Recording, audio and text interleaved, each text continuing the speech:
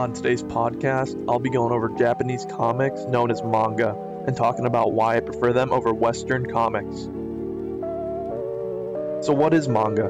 Manga is basically comic books from Japan. They cover all different kinds of genres. Usually if a manga is popular enough, it gets adapted into an anime. Similar to what happens when a Western comic is popular, it's adapted into a movie or TV show. I wasn't always into anime and manga, but when I eventually started watching anime, I was amazed by what I've been missing out on. Then I found out there was a lot of manga out there that were never adapted into anime, and that's when I started my journey exploring manga.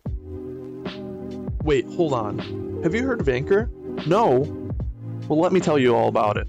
Anchor is a free service that allows you to edit and upload your podcast to different streaming platforms like Spotify.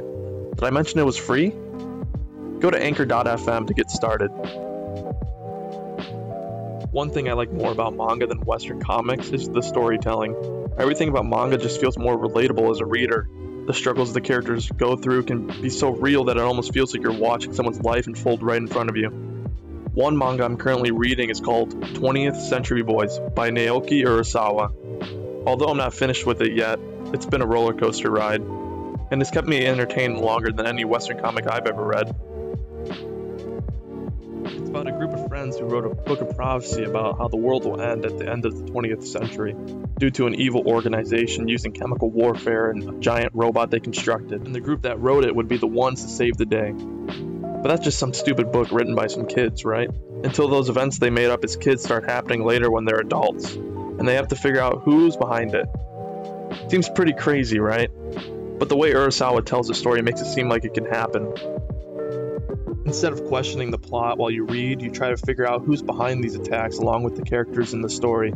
And every feeling they feel, you begin to feel. It almost feels like you're right there with them, trying to figure it out. There's never a dull moment in manga. You're constantly absorbed in the emotions of the characters and what's happening around them. Something I never felt in Western comics. And there's so many different stories out there that'll do the same thing, completely engulfing the reader in the lives of these fictional characters. That's why I like manga better than Western comics. Maybe you'll check out some manga yourself after listening to this.